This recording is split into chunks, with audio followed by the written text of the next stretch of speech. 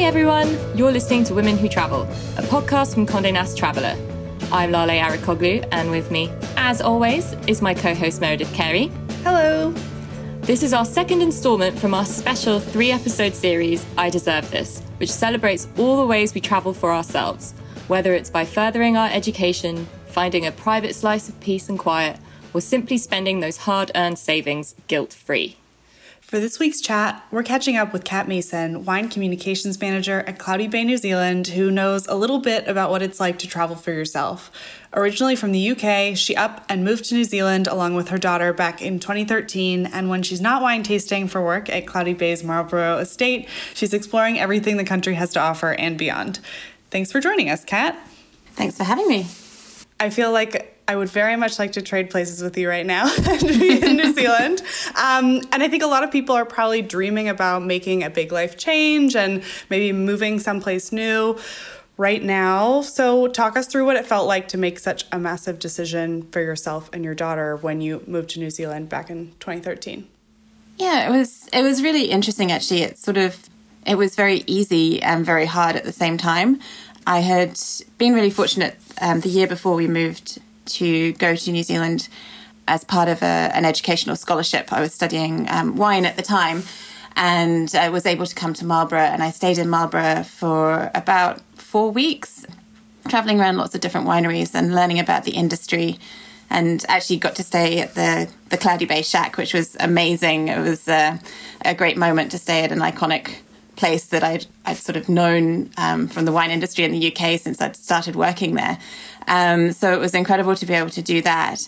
And during that time, I sort of traveled around the region, spent time with lots of different people, spent time in nature, spent time just learning. And when I came to leave, I felt heartbroken, and it was a very strange experience. So when I got home to the UK, I found myself sort of feeling homesick for New Zealand, and it was an odd moment. I sort of felt a bit guilty initially, and it sort of was like, well, I shouldn't feel like this. I should be really pleased to be at home.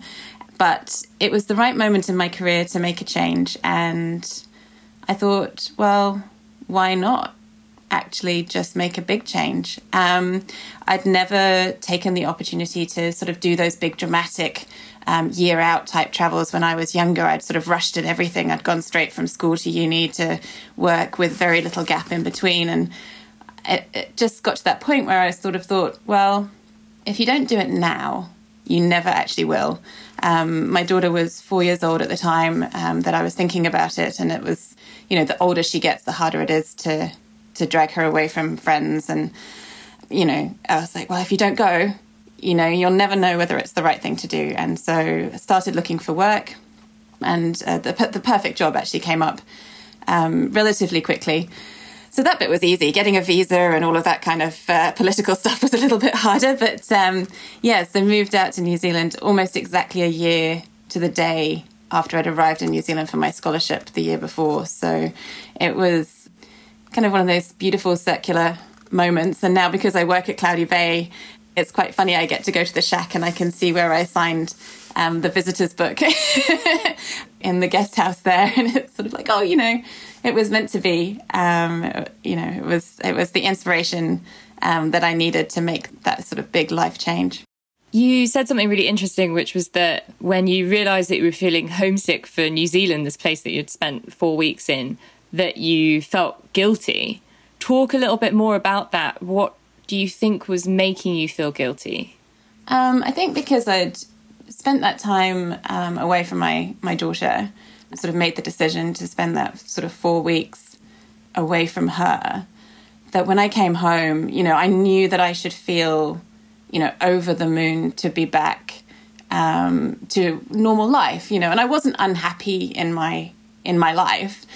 And it was just quite jarring. I remember sitting on the plane leaving New Zealand and actually crying, because I didn't want to go. And that sort of moment of, but I should want to leave because I should be focusing on seeing my daughter again. And of course I was over the moon to see her, but then I wasn't able to just settle back down into what had been my normal life. I couldn't quite get my sort of feet back on the ground again. and sort of not settle, but it was sort of, go back to what I've been doing before. And I just felt this immense sense of wanting to change things, but knowing that changing in the way that I wanted to change them was very, very disruptive, I suppose. It would be taking my daughter away from her grandparents, away from everything that she'd, known so far, but also knowing, feeling very strongly that it was the right thing for us, and feeling very strongly that I could give her an immensely better quality of life doing what I would end up doing in New Zealand and living where I would be able to live and experiencing all the different sort of lifestyle possibilities here compared to where I was in the UK. So the kind of, very in touch with nature kind of life, being able to be outside a lot more, a slightly slower pace as well, a more seasonal sort of life as well, that we eat very seasonally here. And those sort of things I felt were really appealing. A bit more connection to, I don't know what the word is really, but it's a natural life, but without being a hippie. It's sort of, kind of acknowledging the rhythms of nature. And I think working for a winery like Cloudy Bay as well, you're constantly in touch with the rhythms of nature, because you're always seeing the vines changing. You're always looking at the processes in the winery. There's a pattern to your year that kind of dictates everything that you do. And I found that very appealing compared to my life in the UK, which was that every day was almost the same. If you wanted to do anything, you could do it. And it wasn't, even like with cooking, for example, in the UK, you can go and buy anything at any time of the year and it costs the same. Whereas I now live in a country where I went to buy a cucumber yesterday and it was $6. And so I did not buy that cucumber. But I think it's quite a healthy way to live. And I think in lots of ways, coming here for that longer period of time, initially that 4 months, and just seeing it wasn't just a snapshot. It was a kind of more in-depth, being able to see what life could be. It made a huge difference. I spent 2 weeks at the beginning of last year with my family traveling around New Zealand, and it's still probably one of the most, I'm like in my late 20s, but one of the most formative trips that I've ever taken, because it really was so unbelievably stunning and took me so far out of like the stress of being in New York. And I actually remember we spent a couple days in the north of the South Island at Abel Tasman National Park, just zipping around to all the beaches and just really relaxing. And the only time we rushed that entire trip, to be completely honest, was we were going to take the ferry across from the South Island to the North Island, and along the way was Cloudy Bay, and my mom was like, we have to be there right when it opens so that we can get there, have like a flight of wine, and then get to the ferry. And again, rushing is a very loose term, but it was so just beautiful to go from this incredible beachy, fluorescent water of the national park to the vineyard, to at 11 o'clock in the morning be drinking a flight of wine, to then get on the ferry to go to Wellington. And I can only imagine after 2 weeks, I was trying to convince my brother to move there for a year so that I could visit him. But what was it about New Zealand in those 4 weeks that you were there that made you want to stay, that made you feel guilty or miss it after just that amount of time? I think it was a lot of different factors. I think I was made to feel incredibly welcome by the industry, by everyone that I met, and I think that had a big impact. It was the personalities behind the wines, all the amazing dinners that were shared in the wines, and the stories behind the wines. I love a good story. I'm from a family of storytellers, so with older wineries, they're like Cloudy Bay, sort of founded in the 1980s, one of the first wineries. There's a lot of stories, there's a lot of mythology already within those first 30 years. So I loved just spending time with the people that were there at the beginning and listening to them tell tales about, how Marlborough really got started. But I think also it was, I guess, the purity of experience, I suppose, is probably the best way to put it. The native bush is never far away. You can get into really quite wild nature, very, very close to a field full of vineyards. You know, you don't have to travel for days to find yourself in the wilderness. You can find yourself lost in this lush, like you said, just like evergreen, you know, surrounded by colour. It was just a very raw, I suppose, is probably the best way to put it. It wasn't glossy, it wasn't varnished. There wasn't this kind of luxury experience that made it feel very false. It was just people who were passionate about wine, who were passionate about the region, you know, telling stories, but letting me experience it. So like just showing me. I mean, one of my first days on that trip, I was just given a car and told to drive out to this vineyard that was very, very far away. And I did think that I'd got lost several times. And I think I got to the end of the drive and there was me. And I've been told, you know, you'll come to a fork in the road. Don't go right, definitely go left and they'll meet you. And I went left and there was just a gate. And on the other side of that gate, I honestly think it was every sheep in New Zealand. And I just sat there and I was like, I'm not really a country girl. But I know that if I open that gate, those sheep are going to come through that gate and that can't be good.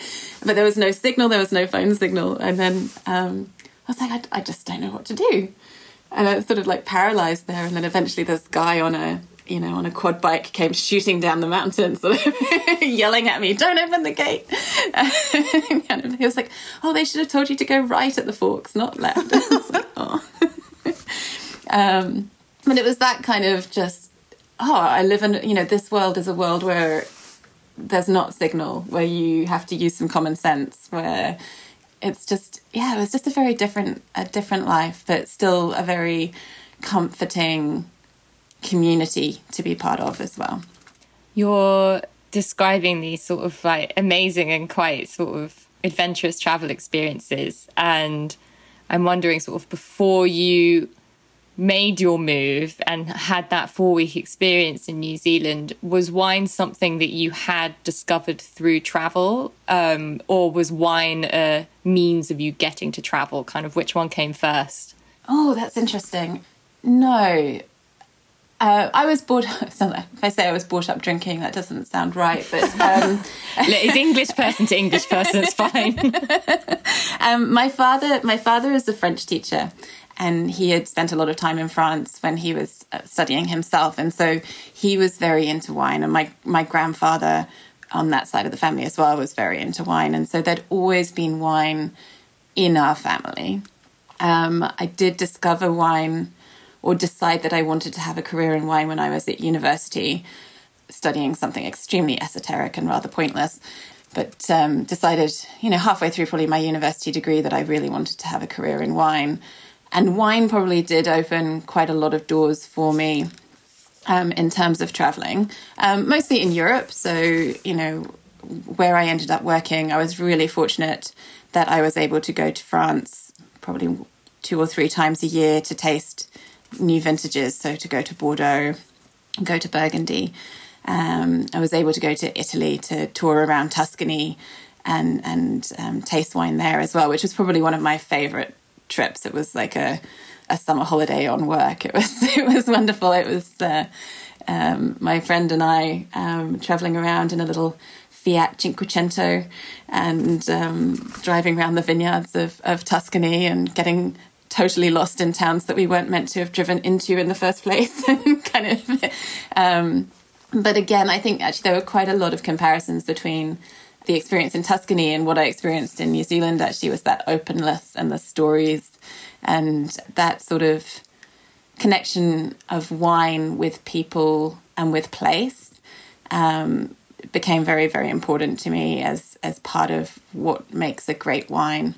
And I think those experiences, those moments where you have an opportunity to experience something that's quite other, end up quite seared in your memory. And I think, you know, they do drive you, they do provide inspiration for your next steps in life. And I think, you know, or how you want to live or how you want to be remembered. I think it's great to be able to travel like that.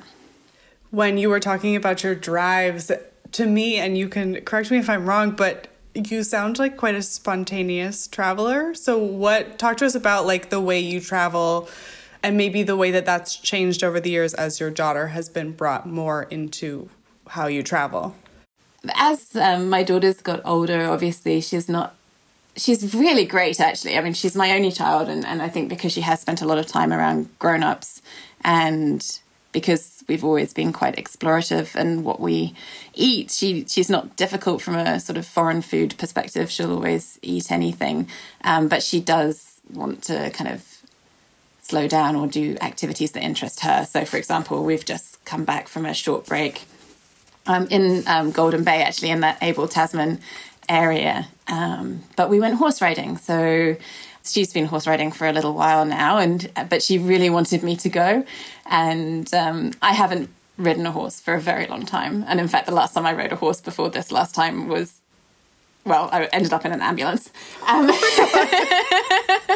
So I was sort of like, it was quite a lot of trepidation. But then we found ourselves, we were on this beach riding horses with this crazy lady, like this German lady that ran the riding school, who was sort of quoting the Dalai Lama in very fierce German tones, kind of about being one with the horse.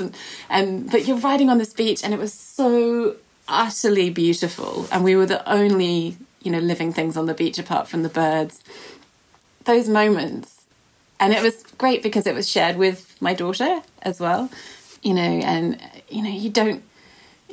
think because she's mostly grown up here, like most of her memories are in New Zealand, I sort of have to every now and again sort of go, you do realise how lucky you are, And we went back to the UK to see my family a couple of years ago. And I think after that, she was like, actually, New Zealand's great. Because she'd been sort of like, where we live is really quiet, and I really want to live in a city, and she wouldn't know either way, but like she was like, I really want to live in a city. And I was like, okay, well, when you're older, you can absolutely do that. You'll go to university, you'll probably want to travel, you can go and live wherever you want to live. And actually New York is where she wants to go, apparently. So but we went to London, and she did really enjoy it. We did lots of things that she really loved, but she just was like, yeah, it's nice for a couple of days, but I wouldn't want to live there. It's nice to come back and be on the vineyard and just be able to run around. And yeah, I think she suddenly realised that slow can be really good. And actually, when we were in the UK, we had to take some time out and go for walks, and just be like, okay, you and I were just going to go for a walk, because it was just a lot. And she was kind of almost like overstimulated. But I mean, obviously it's always great to go back and see family, but yeah, it was interesting that it completely changed her perspective. Speaking of, taking time out, obviously, as you have just described to us, when you travel, it is very much you and your daughter. And of course, you are prioritizing the experiences that you think she will enjoy the most and you think will be the most valuable for her. But how do you also make time for yourself, even if it is just 10 minutes or an hour here and there on a trip? How do you prioritize yourself when you can? Yeah, absolutely. I mean, I do.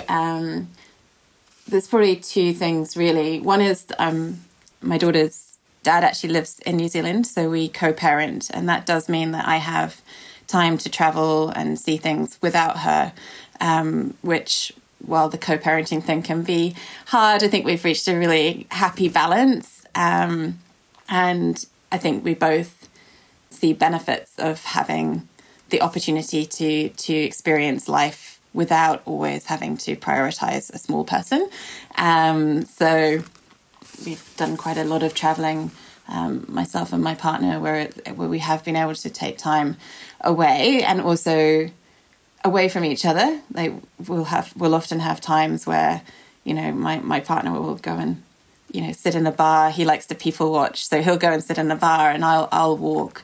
And I do yoga. That's a really big part of what I like to do, and particularly when I travel, because we often will stay somewhere where it's a natural space or something. There's that opportunity to get into nature and take time and peace to group thoughts and kind of reassess, experience, take moments to actually breathe in the place that you're in as well. And I've also, been able to travel for work, not to wine regions, but to go to cities that I wouldn't normally have the opportunity to go to or wouldn't necessarily have chosen to go to. So, and I've done that on my own and taken additional time on the back of work trips to go and experience. So, for example, in Singapore and Hong Kong, to sort of go and be there for work for a couple of days, but then to tack on 3 or 4 days at the end to just as holiday to go and actually be part of a completely different experience from where we are in New Zealand. And like Hong Kong is nuts. It's so busy and crazy and but it's so much fun. And I think you need to hit reset sometimes. And for me, living in New Zealand, sometimes reset is to go to somewhere that's really bustling and crazy and full of people and to experience life at a faster pace and kind of queue up for dumplings and eat them on the run and, go on the river and see the lights and feel the, the noise and the crowds and the bustle and the heat and the humidity and that kind of thing can sort of reset you as well. You kind of gain a lot of energy from experiencing something that's different and then bringing that energy back home into an appreciation of where you are. And I think it's really important. I think it's important for everybody to put themselves out of their comfort zones and to take those first steps. For me, it was in the wine industry. It was, a solo trip to a wine region to go and taste wine and having to drive around, learning to drive on the other side of the road, learning to make conversation with French winemakers when my French is not that great. But it's, sometimes you need a push, but sometimes you can push yourself. And I think it's so important for people to travel if they can. Obviously not so easy right now, but I do think, it is important to help your mind expand and grow and encounter different cultures, different ways of living. Because you never know where the next step might take you. You never know whether you might then find yourself homesick for a place that you've just visited and moving there. So, yeah, I think it's important. I really love that sentiment, and that feels like such a full circle place for us to end this episode. Kat, if people want to keep up with what you are doing in New Zealand and what Cloudy Bay is up to, where can they find you on the internet and on social media? So for Cloudy Bay, we are at Cloudy Bay on Facebook and Instagram. We've got some really cool stuff on there, some really fun stories from winemakers and people from our team as we try and bring a little bit of New Zealand to the people that can't travel. So we've also created some soundtracks. If you search for Cloudy Bay on Spotify, you will find the From Our World to Yours soundtracks, which we've created using natural sounds and sounds from the winery. So if you've got a moment in your life where you want to connect with New Zealand and with Cloudy Bay, I thoroughly recommend. I often have them just playing in the background when I'm working, quite good chill out tracks, and a couple of them really good for yoga. And for me, I am at The Wine Cat on Instagram, so you can find me there. Perfect. I'm at Oh Hey There Mare. And I'm at Lale Hannah. Be sure to follow Women Who Travel on Instagram and subscribe to our newsletter. Kat's information, as well as links to do all the things that we just talked about, will be in the show notes, and we will talk to you next week.